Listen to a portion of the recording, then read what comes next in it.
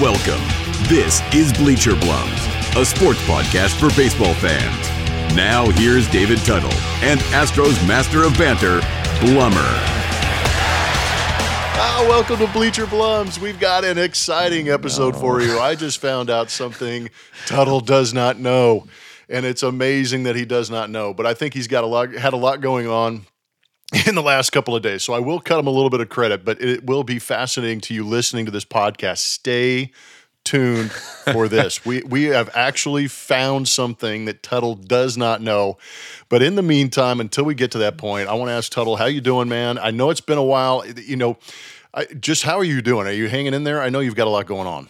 I'm doing well, man. All of a sudden with that intro, I feel like I'm on candid camera, like I'm waiting for the big reveal. But no, I'm doing well. Thanks for asking. It's been an up and down week, but here we are again. And I'm doing as well as can be expected. Yeah, doing well, Blummer. Are you guys doing okay out there? Yeah, we're doing good. The weather's actually cooled off, dude. You know what's crazy is that we go from, it's amazing in Houston how quickly the seasons can change. And you go from about 95 in humidity, and then all of a sudden a massive, crazy thunderstorm, stream of thunderstorms come through. We have tornado warnings. There was actually one that dropped down in Texas, really close to us. And all of a sudden behind that comes this cold front, and we're down to 78 and freaky windy. It was crazy windy this week, but we don't have humidity. So that's probably the best thing. We actually are entertaining the idea of having a fall season out here in Houston, but I've been busy. You've probably been in this situation. You've played in a lot of charity golf tournaments, and I have played in a ton of charity golf tournaments, especially out here in Houston, just being a local, quote unquote celebrity and being friends with guys like Dan Pastorini, Larry Durker, and some of the guys around here that put on these charity tournaments.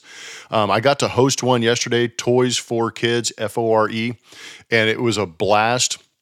It's held at one of the nicer clubs here in Houston, Houston Oaks, which I absolutely love. But it was funny. I'm playing this round of golf, and if you've been in this situation, Tuttle, I want to know if you have. The guy asks me, he goes, how many of these have you played? And I've said, I've had to have played in like 30, 40, 50 of these things over the course of my career. And he goes, how many of them have sucked? And it's great because you've played in these tournaments where you come in and you have these high hopes. I hope I play with some ringers.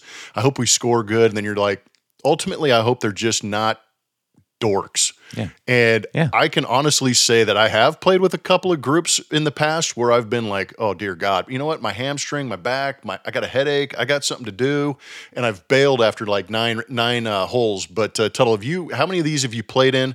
And have you been in that awkward situation where you have to kind of, fake an injury to get out of a situation? Not so much with the charity golf tournaments. I just think that just adds another little Coors Light or another seltzer to your like, hey, where's the cart person? Then you're like, all right, yeah, my back's all right. Like, can we use my putt on this? But the weird thing about that question, I was probably played this, very similar to you, like 30 to 50 golf tournaments, charity golf tournaments. It's really, for me, the only way I play golf these days. And obviously I've played in a bunch with you. The thing that gets me about these things, and we know people bring ringers, but every time I go, I'm thinking, hey, maybe I could hit a long drive. I'm not a long driver, but maybe I'll win the long drive contest, or maybe we'll do something. And I remember, just to go back in the old history, the past, when you and I were playing in, our lovely golf. I love this story. Johnny Adams. This is me putting it on a tee for Tuttle right here, because this is one of the greater moments in charitable golf tournament history. Well, I don't know I hope you know where I'm going with this, but Johnny Adams, a looper in his own right, fantastic guy, mayor of San Clemente, and an outstanding golfer. Really low handicap. And then me, Blummer, we're weekend warriors, but, athletes, hand-eye coordination. Yeah, we're hacks, but whatever. But we can put some stuff together, right, in a scramble.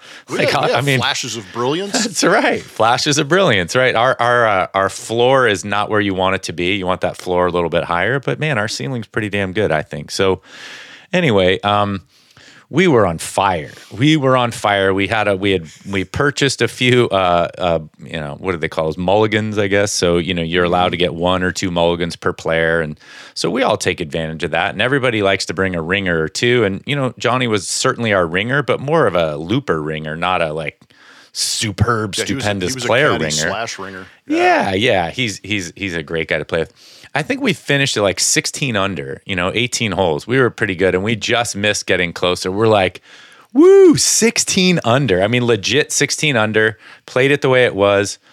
Didn't even get in the top 3 at this tournament at a school, like a small school. It wasn't like it was, like you said, the Houston Open charity thing, or it wasn't like they got pro golfer on each squad.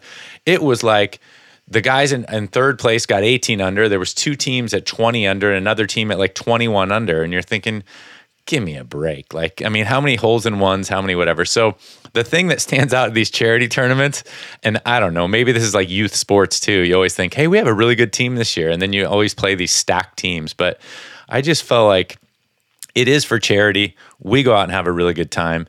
But I guess I just got to stop getting my hopes up that I'm actually going to, run into a third place or a second place finish. I always want that like Callaway driver they're giving away for third place, and it just never seems to come to fruition. So there's always 2 or 3 groups in those tournaments that their eraser isn't left on their pencil, and all of a sudden they're 24 under.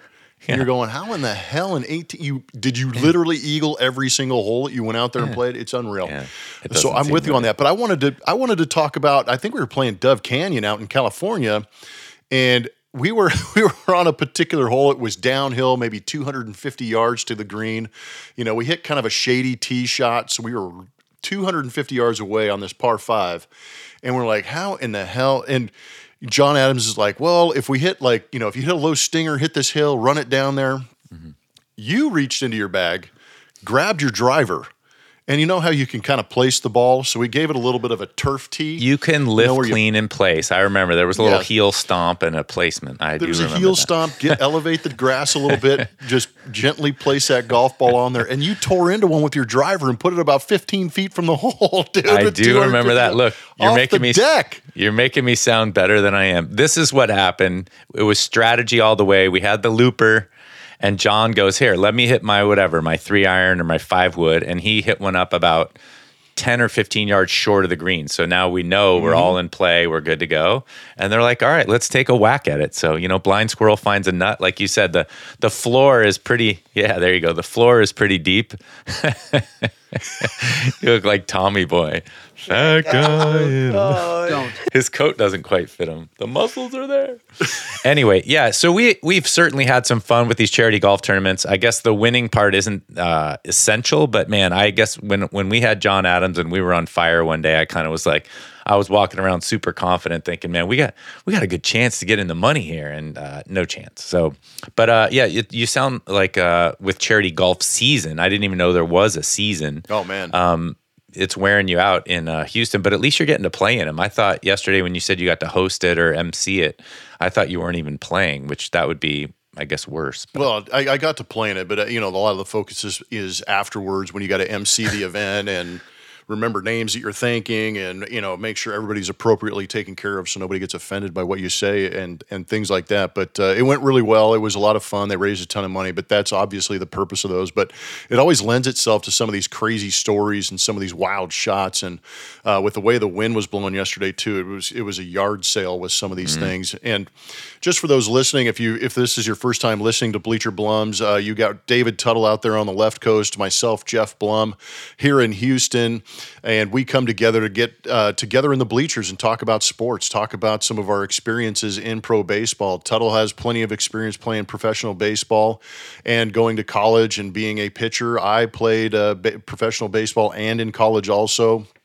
But I'm on the hitter side, so we compare notes, talk about some things here on the bleachers, and you can get to Tuttle at Real David Tuttle on Twitter and on Instagram, and of course myself at Blummer27, both on Instagram and Twitter. And if you really just want to get in contact and stay up to date on what Bleacher Blums is doing, make sure you go to at Bleacher Blums on both Instagram and Twitter. And we don't have a huge show, but we're right in the middle of the World Series. And currently, the Atlanta Braves are up 2-1 over the Astros. It was a pretty ugly loss. I was going to almost say ugly win, but it was a great win for the Atlanta Braves at Game 3 in Atlanta. I want to talk a little bit about that. I've got some ideas. I've found through the course of this season that the Astros are an all or nothing type team. When they are good, they are the best team on the planet. When they are bad, it seems to be that they are the worst team on the planet. And I've just got a couple of ideas and numbers to throw at everybody who's listening. I've got a couple of guys, unfortunately, on the Astros roster that I am going to pick on a little bit. And it's just because if you've been listening to Bleacher Blums before this, it might have been, well, I know before the playoffs started, I had expectations on these guys, but when the World Series started, I really put it on these three guys, and they have been underperforming, and that's why I think the Astros offense is kind of struggling. But I've got to ask Tuttle a question. This is what everybody's been waiting for. Now, there was an incident earlier this week, and it went viral on the internet. I saw pundits talking about it. I didn't know if it was real or not. That's how extensive this conspiracy went, and I'm assuming it's a conspiracy because I haven't really seen too many confirmed reports. But a tweet came out, or a statement came out from PETA, and what is that? The ethical treatment of animals. Yes. So the legit PETA said that the bullpen should not be called the bullpen because it is offensive to bulls. Tuttle, what's your reaction to that? And I've got what they are going to call it or want to call it after I hear your reaction to this. All right. Well, now I don't feel like I had my head in the sand too much. I'm all right with that. So, first of all, my dog weighs about 13 pounds, 12 pounds. I think his brain is the size of a walnut. And I believe that when I go outside and take the trash out and I come back in, he has no flipping idea how long that I've been gone. Like, he's like, what? Oh my God, you're back. This is amazing. So, I mean, if you're really truly asking me for a sincere response, I mean, so I've got one better than that. A couple years ago, I did hear a rumor again. I don't know if it was real. There was a committee to change manhole cover to something like person hole cover. So, I mean, need I say more? I mean, I think we put it in the same category. I don't think the Bulls care. Bulls do not give a shit. And I mean... Oh, how dare you? Can we keep saying bullshit? Oh, bullshit. That's offensive to bulls. Oh, there you go. I have that written down. How about horses? Nice. Horses may be offended by that. That's right. Or yeah. So there you go. I don't understand it, and I think it's just I mean, you're saying it's legitimate, and maybe it was a way for PETA to attract some looks and some likes and some listens, but oh man, yeah. I mean, obviously, I think it's ridiculous. What we all think about them. That's right. I mean, I think it's pretty ridiculous. I mean, I actually have a legitimate, thought out response to that, which is I was watching, maybe it was the beginning of the World Series, Game 1, or a baseball show where they talked about how can of corn became part of the lexicon of baseball. And obviously it was in the old days when they had these general stores, the cans of corn and stuff were up on top. And those were the most common things. And they'd use a stick to knock them down and catch them. And they would say, just like a can of corn. So there you go. So, I mean, I don't think corn is offended. I don't think the Bulls are offended. I can see a scenario where PETA hasn't been heard from in a while. We were tired of seeing the Sarah McLachlan commercials, and they probably just needed to, they probably needed to jump on board and kind of rile the masses. But I mean, come on, really? Okay. So they proceeded to suck us in by saying that bulls are offended, but they wanted to call it, and it's actually kind of interesting, arm barn for the bullpen. Love it. It sounds cool. It does. I love it. Let's do it. What if your bullpen? What if your arm barn sucks? Do you call it the arm pit? Look at you. You've written some stuff down. You got material. You know what? I like it. Call it down to the arm barn. The arm barn? You mean the armpit? Yeah. I like it. Yeah, the armpit like an armpit today, Skip. Who are we going to choose out of the armpit? I will say this: the Braves are not an armpit right now. They're a solid arm barn down there. But their arm barn's going to be coming at them today. Yeah. But we'll be, we'll get into that a little bit. But the Braves cannot be called an armpit right now. Yeah. I mean, Blummer, come on. I mean, I know you asked me because I had no idea this was going on. But really, I mean, what do you think sincerely about something like this? I mean, a publicity stunt, or I mean, what Oh, yeah. Why do we have to go around and change anything? You just don't need to put that much energy into it, do you? I mean, come on. I'm just glad in this day and age where you have to be hyper careful about what you say that they actually, it almost feels as if they're making a mockery of the cancel woke culture by doing that, where they're kind of like, that's it. Bulls are upset. I talked to my bull the other day and my bull snorted back at me and said, bullpens are offensive. We're going with it. But I mean, I think it's all just a mockery of the situation. It's the World Series. The timing of it's too good, and it's created such a stir. And of course, everything that comes out on the internet, the first 2 million people who look at it actually believe it until we actually unfold this thing and get a chance to look behind the scenes and go, okay, they were messing with this. You got me.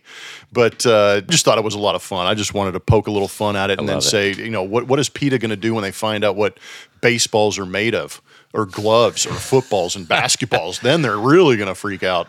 I love it. Yeah, the Bulls and the Cows are not going to be too happy about that. No. Hey, so I know we're going to get into the World Series. You texted last night. You texted producer Mark and myself both that the Astros are all or nothing. Let me do the usual Tuttle thing before I let you take the lead here, which is, come on, people, get down off the tower. You're fine. You were down to the Red Sox 2-1, and everybody in the entire planet outside of Houston thought, oh my God, the Red Sox are hot to go. They're ready to roll. They've got, Eovaldi on the mound, and, you're down 2-1, and they got their starter coming, and, the Astros are fine. So this is always reminding me of the NFL, that every week it's like Aaron Rodgers, oh my God, he has worst game ever. Well, guess what? They're 7-1 now. Like this is a long, kind of drawn out season. Dusty Baker's a smart manager. I think the Braves are doing really well. I actually think most of them were shocked yesterday by the cold weather. I think that definitely had an effect on the game. Nobody likes to hit in cold weather. Pitchers have somewhat of an advantage, and now we've talked about velocity on this show. I mean, until Bregman decided to really choke up and push the ball through the hole in the ninth inning, it really looked like guys were just kind of, there were a few hard hit balls, but it was just, I think you can chalk up last night a lot to the elements and, kind of the shock of, oh my gosh, we thought, we were going to have a warmer game, and all of a sudden it's sleet and kind of chilly. So I think, Houston fans, when you listen to this, hopefully, we're looking at 2-2 or 3-2, and you have no worries. I mean, I think if you want to hit the panic button, at least wait till after tonight's game. So, Blummer, go ahead, all or nothing. No, I completely agree, and there are some numbers I want to throw out there to actually back up what Tuttle's talking about, because I do believe that the Astros have an opportunity, and this is very similar to the way that championship series went, where the Astros found themselves down 2-1 in that Boston series. But I'm going to take a break, get a quick sponsor freaking. All right, let's take a break to hear from our sponsors here on the Blue Wire Podcast Network. Do over.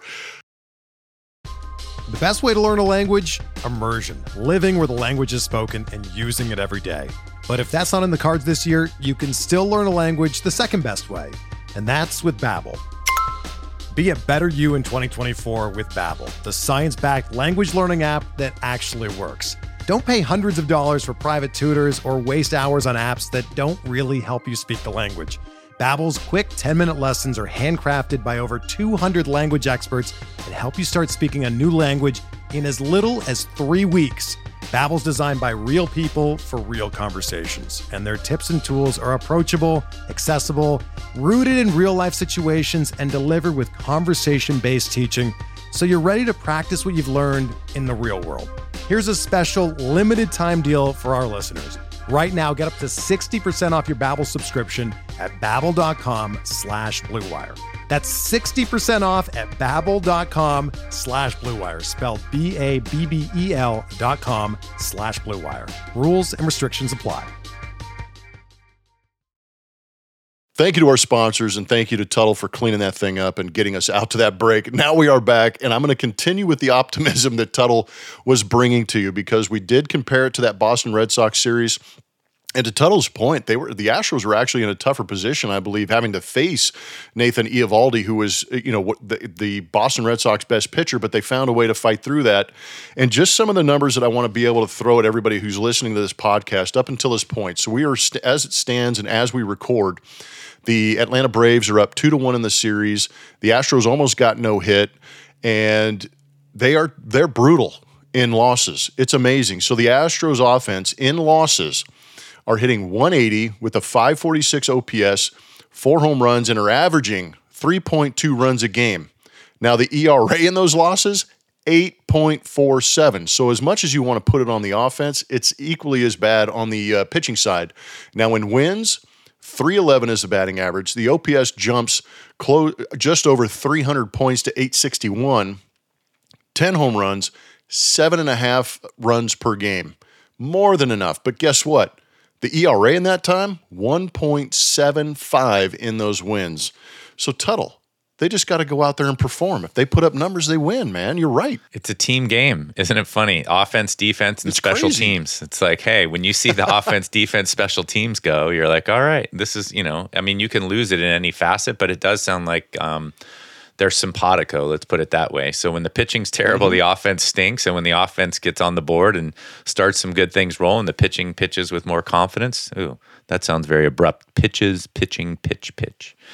Anyway, the pitching is more solid, obviously, when the offense I mean, I think that typically would go hand in hand, but the numbers you just read are a little bit startling in the sense that you would, when you have that number one starter, which we talked about last podcast, those guys are good at, kind of covering some of the wounds you have. Yeah. And, to be honest, Garcia threw really well last night. So, I mean, yeah, he only gave up one run. I mean, he looked really good. So, but that's just and I agree with you. You mentioned it earlier. I think it's a testament to how well, Ian Anderson pitched. Going 5 shutout. That's a whole controversy in itself. But I think in the postseason, you're focused on wins. You're not focused on no hitters. Right. And the way the game has evolved, and Snitker even said, he goes, I was watching him. He looked a little gassed. Yeah. Some of the swings were better. Guys were hitting the ball hard.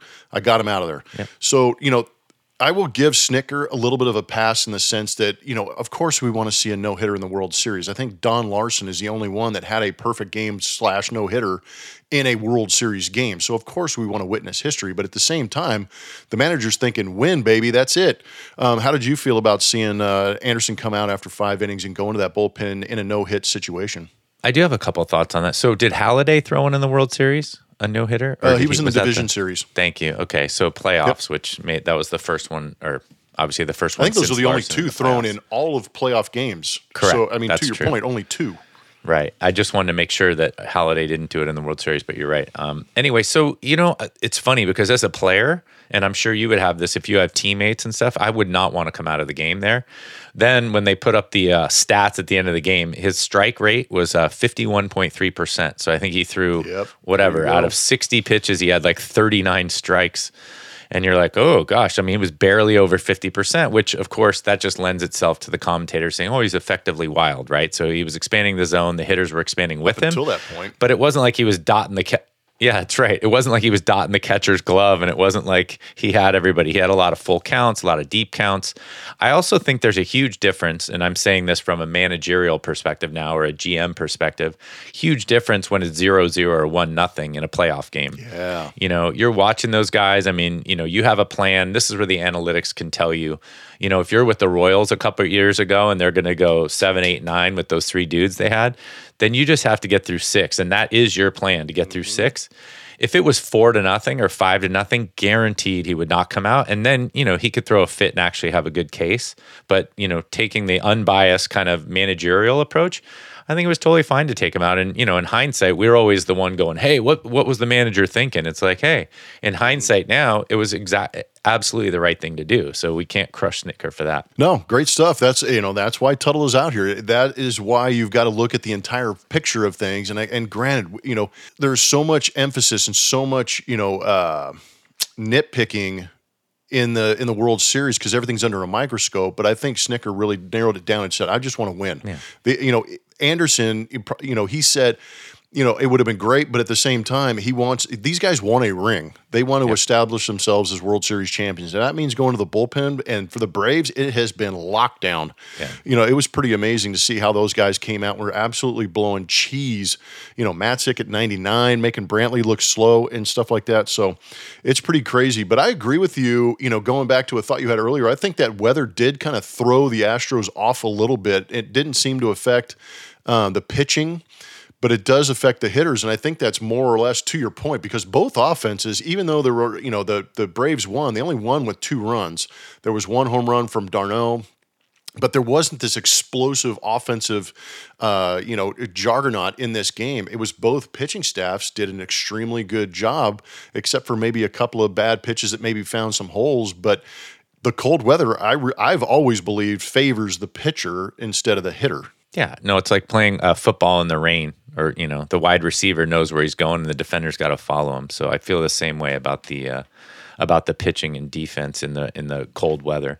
I did want to ask you what you thought about Ian Anderson coming out. I mean, I don't think just because you're a hitter doesn't mean you obviously don't have 2 cents on that. I mean, you want the ring, right? I mean, is that it? What Snicker said is the right answer. You guys want to win and you want the ring. I don't think Matzek really cared about giving up that hit either, which that should have been caught by Rosario as well. So no, it should have been. I'm fine with. I know that I obviously want to witness history, but at the same time, I don't think it's an awful thing. You got to figure out what the better option is. I talked to Larry Dierker a couple times about managing, and he was an ex-pitcher, back in the 60s and 70s, where he went the length of the game as often as he could. And his response to pitchers always was, what's my better option? Is my better option, an Ian Anderson who's not throwing a lot of strikes but still effective, or somebody coming out of the pen throwing 100 miles an hour in this cold weather? And I think the answer is obvious. Go to that bullpen and finish this thing off. But during the regular season, I would have been upset saying, oh, man, give the kid a chance kind of thing, because this might have been his night. Yep. But I have no problem with it in the World Series at all. Yeah, and the way their bullpen is going is... Oh, no, their bullpen's been lights out. But I'm going to pick on a couple of guys and let me know if I'm incredibly wrong. Alex Bregman, Jose Altuve, and Carlos Correa. They are the 3 horsemen in this lineup. And Alex Bregman in the playoffs overall, 250, 1 home run, 6 RBIs in 13 games.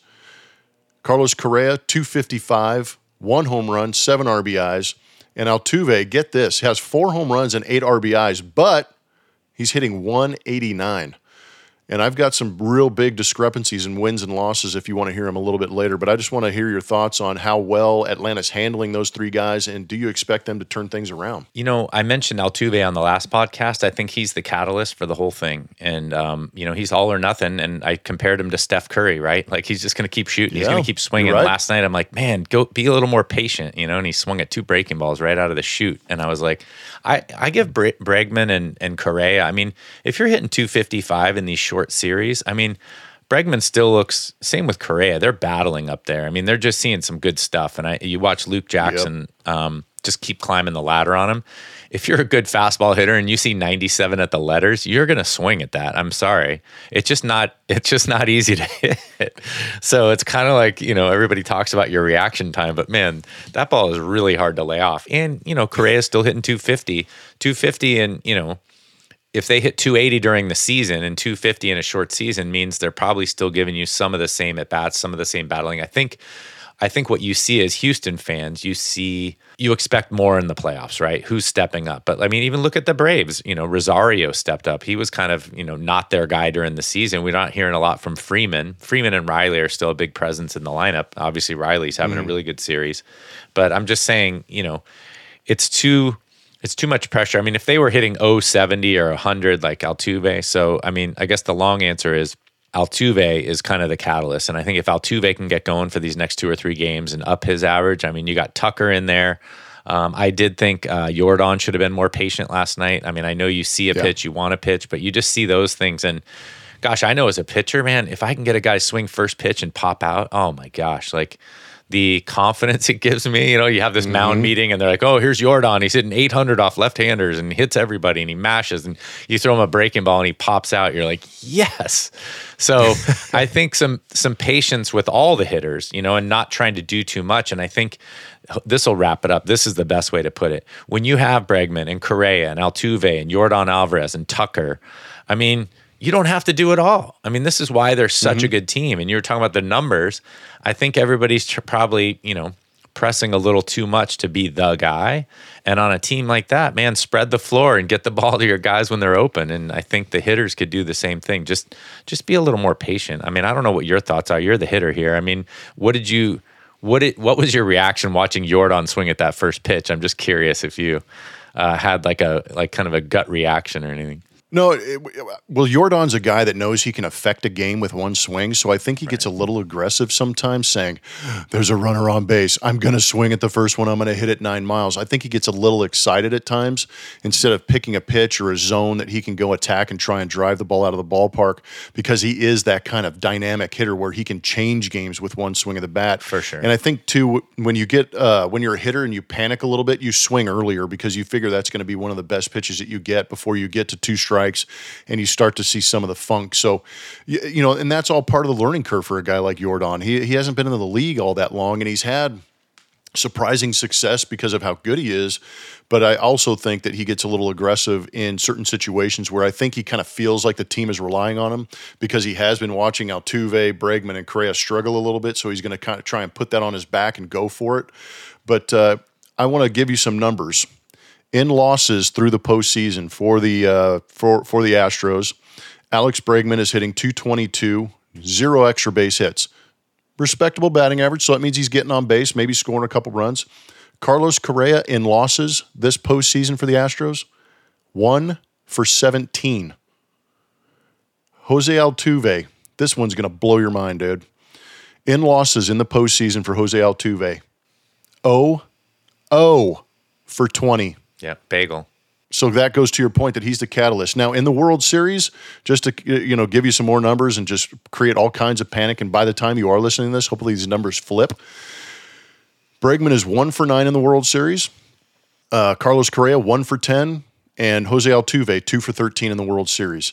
That is a combined 4 hits for those guys in that batting order for the Astros. So those numbers need to change. And when they do, the Astros win. Yep. And they're just trying to do too much. I mean, you agree with that. I mean, you were saying Jordan good can pitching, change the and they're trying to do too much. I mean, the Braves are good, man. Oh my gosh, they're really good. It's funny to watch Matzik throw 99 and Minter throw. Minter. That's what, so Minter's throwing 97 from the left side. And then you bring out Will Smith, who throws about 93 or 94. But what I didn't know about him last night watching him is that slider's invisible. And it just, it disappears on righties and lefties. I mean, it must be really hard to pick up the spin. Bregman did a really good job in his at-bat. He swung at the first one, then he laid off the 2 that were off his back foot, and then he hit a fastball through the other side. And I was just thinking, all right, so that's what I'm saying about being patient and not trying to do too much. But it's crazy when you see these lefties come out throwing 96 to 99, and then you got Will Smith coming in. You're like, oh, breath of fresh air. But his slider looks pretty tough. I think based on the series we saw with the Braves and the Dodgers, if you can get Luke Jackson in the game, last night they had a couple hard hit balls. It seems like he's the guy right now, even though he had a fantastic season, that they can, do some damage on if they're going to still rely on him. And as you mentioned already earlier in the podcast, this is supposed to be a bullpen game today for them. They don't have a starter since Morton got hurt, so it'll be really interesting to and that's a bummer for them, too, with Morton going down. And I know you said, like, Lance McCullers is out, Morton's out. This is something we can't – it's not fair or, partial to one team over another. Everybody's kind of down some horses, but, who's going to rise to the top, we shall see. We shall see. And I've got a question for you, because we are recording on an odd day. It's Saturday, and I want all that World Series talk is great. Hopefully it does go the Astros' way. I'm much like you, David Tuttle, where I believe that the Astros are going to flip the script a little bit and go on the offensive and put up some runs. But I'm sitting here watching football today, and the one game I was watching in particularly was the Michigan State-Michigan game. There's a lot of fascination around it. I was watching that too. Yeah, big rivalry. You've got Harbaugh on one side. You've got Spartans on the other side, interstate. And the Wolverines are ranked 8th currently. The Michigan State is ranked 9th. And I'm just sitting there watching that game going, dude, I'm so jealous of these guys right now, because I'm thinking about my California Golden Bears. I don't think they've been good. And I actually saw this on Twitter today. I can't remember if it was Cal Athletics, but they remembered Jeff Tedford for the Cal Bears head coach. Did great, had Aaron Rodgers under his watch. Yep. And those were some good times. Marshawn Lynch, Deshaun Jackson, some of these studs that came out of Cal. And I'm going, where are those days gone, and how come they can't get them back? Cal football is absolutely atrocious right now, and it's tough to watch. So I was asking, did Santa Clara have a football team? Division II that left my sophomore year. I was going to play football and baseball there until my baseball coach said, nope. Something we didn't know about Tuttle. This is great. There you go. UC Davis also. So they were D2. Football. Yep. And then they had a really good football program. Santa Clara football went to the Orange Bowl in 1962. Stat of the day. I think the last time, it's funny you bring that up. I think the last time the Bears were any good was, might have been my freshman year, around 91, 92 at Cal when they finished ranked 8th. And they did play in the Orange Bowl. That's too funny. But we could probably unpack it a little bit. I mean, I think the for lack of a better word, the scholarly schools, right? Cal and Stanford and schools like that, they're always kind of up and down anyway. But I mean, I've been up to Berkeley. My son's looking at Berkeley as one of his schools. It's a very liberal school. It's very open-minded and it's very progressive. And I think, if you're an athlete, a young 5-star, 4-star athlete, and you go up to that campus and you kind of meander around, and I know you were there for a while. I mean, I think your eyes are like this the first semester, just going, what the heck's going on up here? Is there a guy wearing no clothes and a backpack? Yep, that's him. Yeah, he's just a naked man. And oddly enough, he's in my anatomy class. How about that? There you go. That's funny. Well, that'll help me. I don't have to look at this chart. You're absolutely right, but I just think that has a lot to do with it. I really do. And I happen to like Stanford. My dad went to business school at Stanford, and that was kind of our team for a while. But same thing, they had a couple of good years when they got, Luck as a quarterback. I know. Bears, Cardinal, come on. Tree hugger. Fear the tree, Blummer. But I think your question is more broad than that. I just think Sonny Dykes was, really highly touted coach, and he left kind of under a shadow or whatever. Now he's at SMU doing really well. It's kind of like, I know. So he goes to a school where people want to play for him and he can coach and actually have some sort of say. So I haven't looked at it. You threw that question kind of off the cuff, but yeah, it's a little disappointing. The Pac-12 is kind of specifically Cal, Stanford, some of the other schools. Washington used to be a really good football powerhouse. And I feel like, it's either Oregon or nothing. And, I can't wait for some of those things to, I guess turn. It seems to be more cyclical with the Pac-12. Yeah, it does. So I guess my final question before we wrap this thing up is there a particular college football team that you do watch? Ooh, that's a great question. Not coming from a college football school, you mean? Well, I just kind of hinted, like Stanford's always kind of been, I love their coach. I know I can't root against Stanford, but I mean, is there a team I like? That's a really good question. I do not wake up on Saturday mornings. I do like Coach Harbaugh, but they were up 20 points and now they're about to lose. It looks like 37-33. Oh, man. They were up 30-14 when we started this podcast. When we started this podcast, yeah. So I guess I do not have. I'm not a diehard college football guy. I liked Boise State when they were kind of the up and comer, back then. Yeah. But, I mean, I guess you have to be partial to the Bears, but you can't get excited. That was your reason for asking. Do you wake? I don't even know who the coach at Cal is now that Sonny Dykes left. Who's the Cal coach, Blummer? Gosh, what's pathetic is that I've met him, but I have no idea who he is. Yes. And I've completely checked out on him. And also because their game started at 7 o'clock, so it's 9 o'clock here, and I'm not going to stay up and watch that mess. No. But with my girls, like you said, our kids are getting old enough to now where they're looking at colleges and doing things like that. My oldest daughter is considering, she's applied to a bunch of Southern schools, but now I'm like, oh man, I hope she picks a good school that I can cheer for and start wearing sweatshirts and totally jumping on the bandwagon. And hopefully it is an SEC school where we can have some fun watching some of these games, but because it's a totally different animal from what I grew up with, like you said, with the Pac-12, where there's some enthusiasm for it, but not to the extent that it is here in the South. No, I would love it. And I think that the education gets misrepresented. I'm trying to get my son as well. All of these schools, including the UCs now that aren't taking, this is exactly where we thought this podcast would go. All the UC schools are not accepting SATs anymore. So it's actually a lot of schools are like that. Right, but they're saying that it's much more dependent on the essay and your activities and stuff. But come on, out-of-state people are going to get in at a higher rate at all these schools. So I'm trying to encourage my son, same thing. I want him to get UC System is only accepting. Last time I checked, UC System's only accepting 18% of out of state. They're going all in-state. Well, there you go. A lot of it has to do with the funding and grants that they get from being a UC and having Californians go there. Because the rumor here is, hey, they want out-of-state tuition, so now they don't take SATs or essays, so now they're only essays. So now they want more out-of-state because the tuition bumps up. But I'm glad actually to hear that from an out-of-state person. But what my point is that I want my son to start looking at a bunch of different schools for that very reason, because I just went to this funeral service this week, and a couple of my friends' kids, one of them goes to Ole Miss, so in Oxford, Mississippi, which I've traveled through playing baseball. I've been to Starkville. I mean, these are fantastic college towns. They're really like Chico, here in California. They're isolated, fairly safe, that kind of thing. And you can be a college kid without having to worry about, like you said, like being, downtown Berkeley or downtown LA, if you go to some of the schools out here. So I'm glad to hear that your daughter's doing that, but I think you hit the nail on the head. I want my son, although he's not an athlete, he is an academic. I want him to go to a school like Michigan or Wisconsin, so I can root for a football team every weekend. I'm getting a red sweatshirt and woo! Yeah. Going to Parents Weekend. Jump on that bandwagon in a heartbeat. Exactly, Parents Weekend. Yeah, my neighbor's kid, and this is the last thing I'll say, my neighbor's kid just got into Baylor. He's a freshman at Baylor, and they had Parents Weekend, and he was just saying how fantastic Baylor is, and he's a SoCal kid out there in Waco, like, all right, here we go.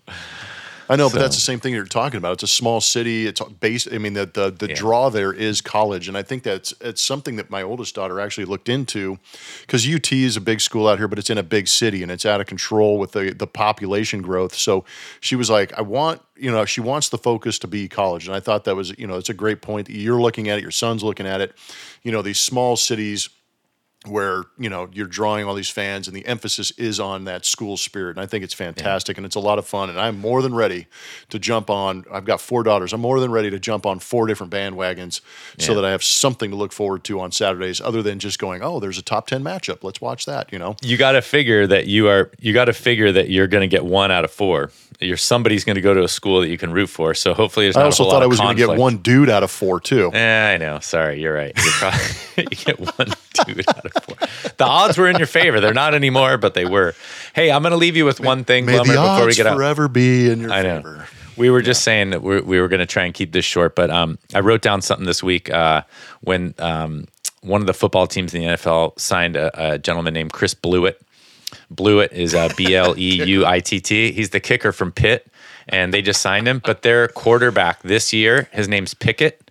So they had Pickett and Blewett, both from Pitt. And you're thinking, man, if you're a quarterback, you don't want to be Pickett. Now, if you're a cornerback, but they have Pickett and Blewett. Blewett's in the NFL, and I just think it's hilarious. So at least, if you live up to your name, you're like, hey, Blewett, okay, that's fine. When I played baseball in Alaska, and this is the question, we had an umpire there named Dave Strike. And he was there every summer, and I think he was a college guy, but it was great. And, we used to give him a hard, hey, I thought everything was a strike. Come on, Dave. But anyway, so can you think of any names? I know I'm putting you on the spot. You gave me the arm barn deal, but can you think of any names that of teammates and stuff where you're like, oh, yeah, you got about 800 of them? Well, no, this is some of the funniest ones. I mean, obviously, there was a pitcher back in the 60s and 70s. I think it was Dick Pohl. That's just funny. Oh, yeah. But there was Dick a guy, I can't remember what his first name was. It was like, he was a pitcher, and it was recently, too. And it was spelled Balfour, Balfour. Oh, yeah, so Balfour. I know. Yeah, Grant Balfour. I know. I played against him or with him. So that one. I never thought about that. Balfour. Yeah. I never even thought about that. See, my brain doesn't work like that. You know who my kids and my wife think has the worst name in baseball? Have I said this before? Oh, yeah. Yeah? Oh, I know. Yeah. Go for Pujols. Albert Pujols. They think, look, you're laughing too, Pujols. I'm like, it just sounds normal. It sounds like a Hispanic name to me. And they just think like, my wife walks around the house going, man, could you imagine living your whole life named Pujols? And I guess that's something to end on, isn't it? Yes, that is outstanding. That might go to your PSA. But we finished this podcast. We went a little bit long. We appreciate our producer, Mark, putting in the extra effort to chew this one up and spit it out the way it should be. It's good catching up with you, Tuttle. The World Series is going to continue. But, of course, with the World Series going, we know that there's a lot of law enforcement involved. We know there's a lot of frontline workers and a lot of work going in to put these championship series on. So we greatly appreciate all of the frontline workers, all of the first responders, all of the essential workers, all the military home and abroad. We greatly appreciate you. We thank you for listening. We actually do have quite a few military who are listening to this. So we want to bless you in everything you do. Hope for your safety and well-being, because we just continue to give you our gratitude for the ability to be on here and have this kind of fun, and hopefully you enjoy it too. So thank you very much to all of you. And Tuttle, I'm going to let you finish this thing off again, man. Right on. Thank you. Over the age of 45, please get screened for colorectal cancer. And here on the Bleacher Blums podcast, we encourage you to get after it and believe it. Believe it.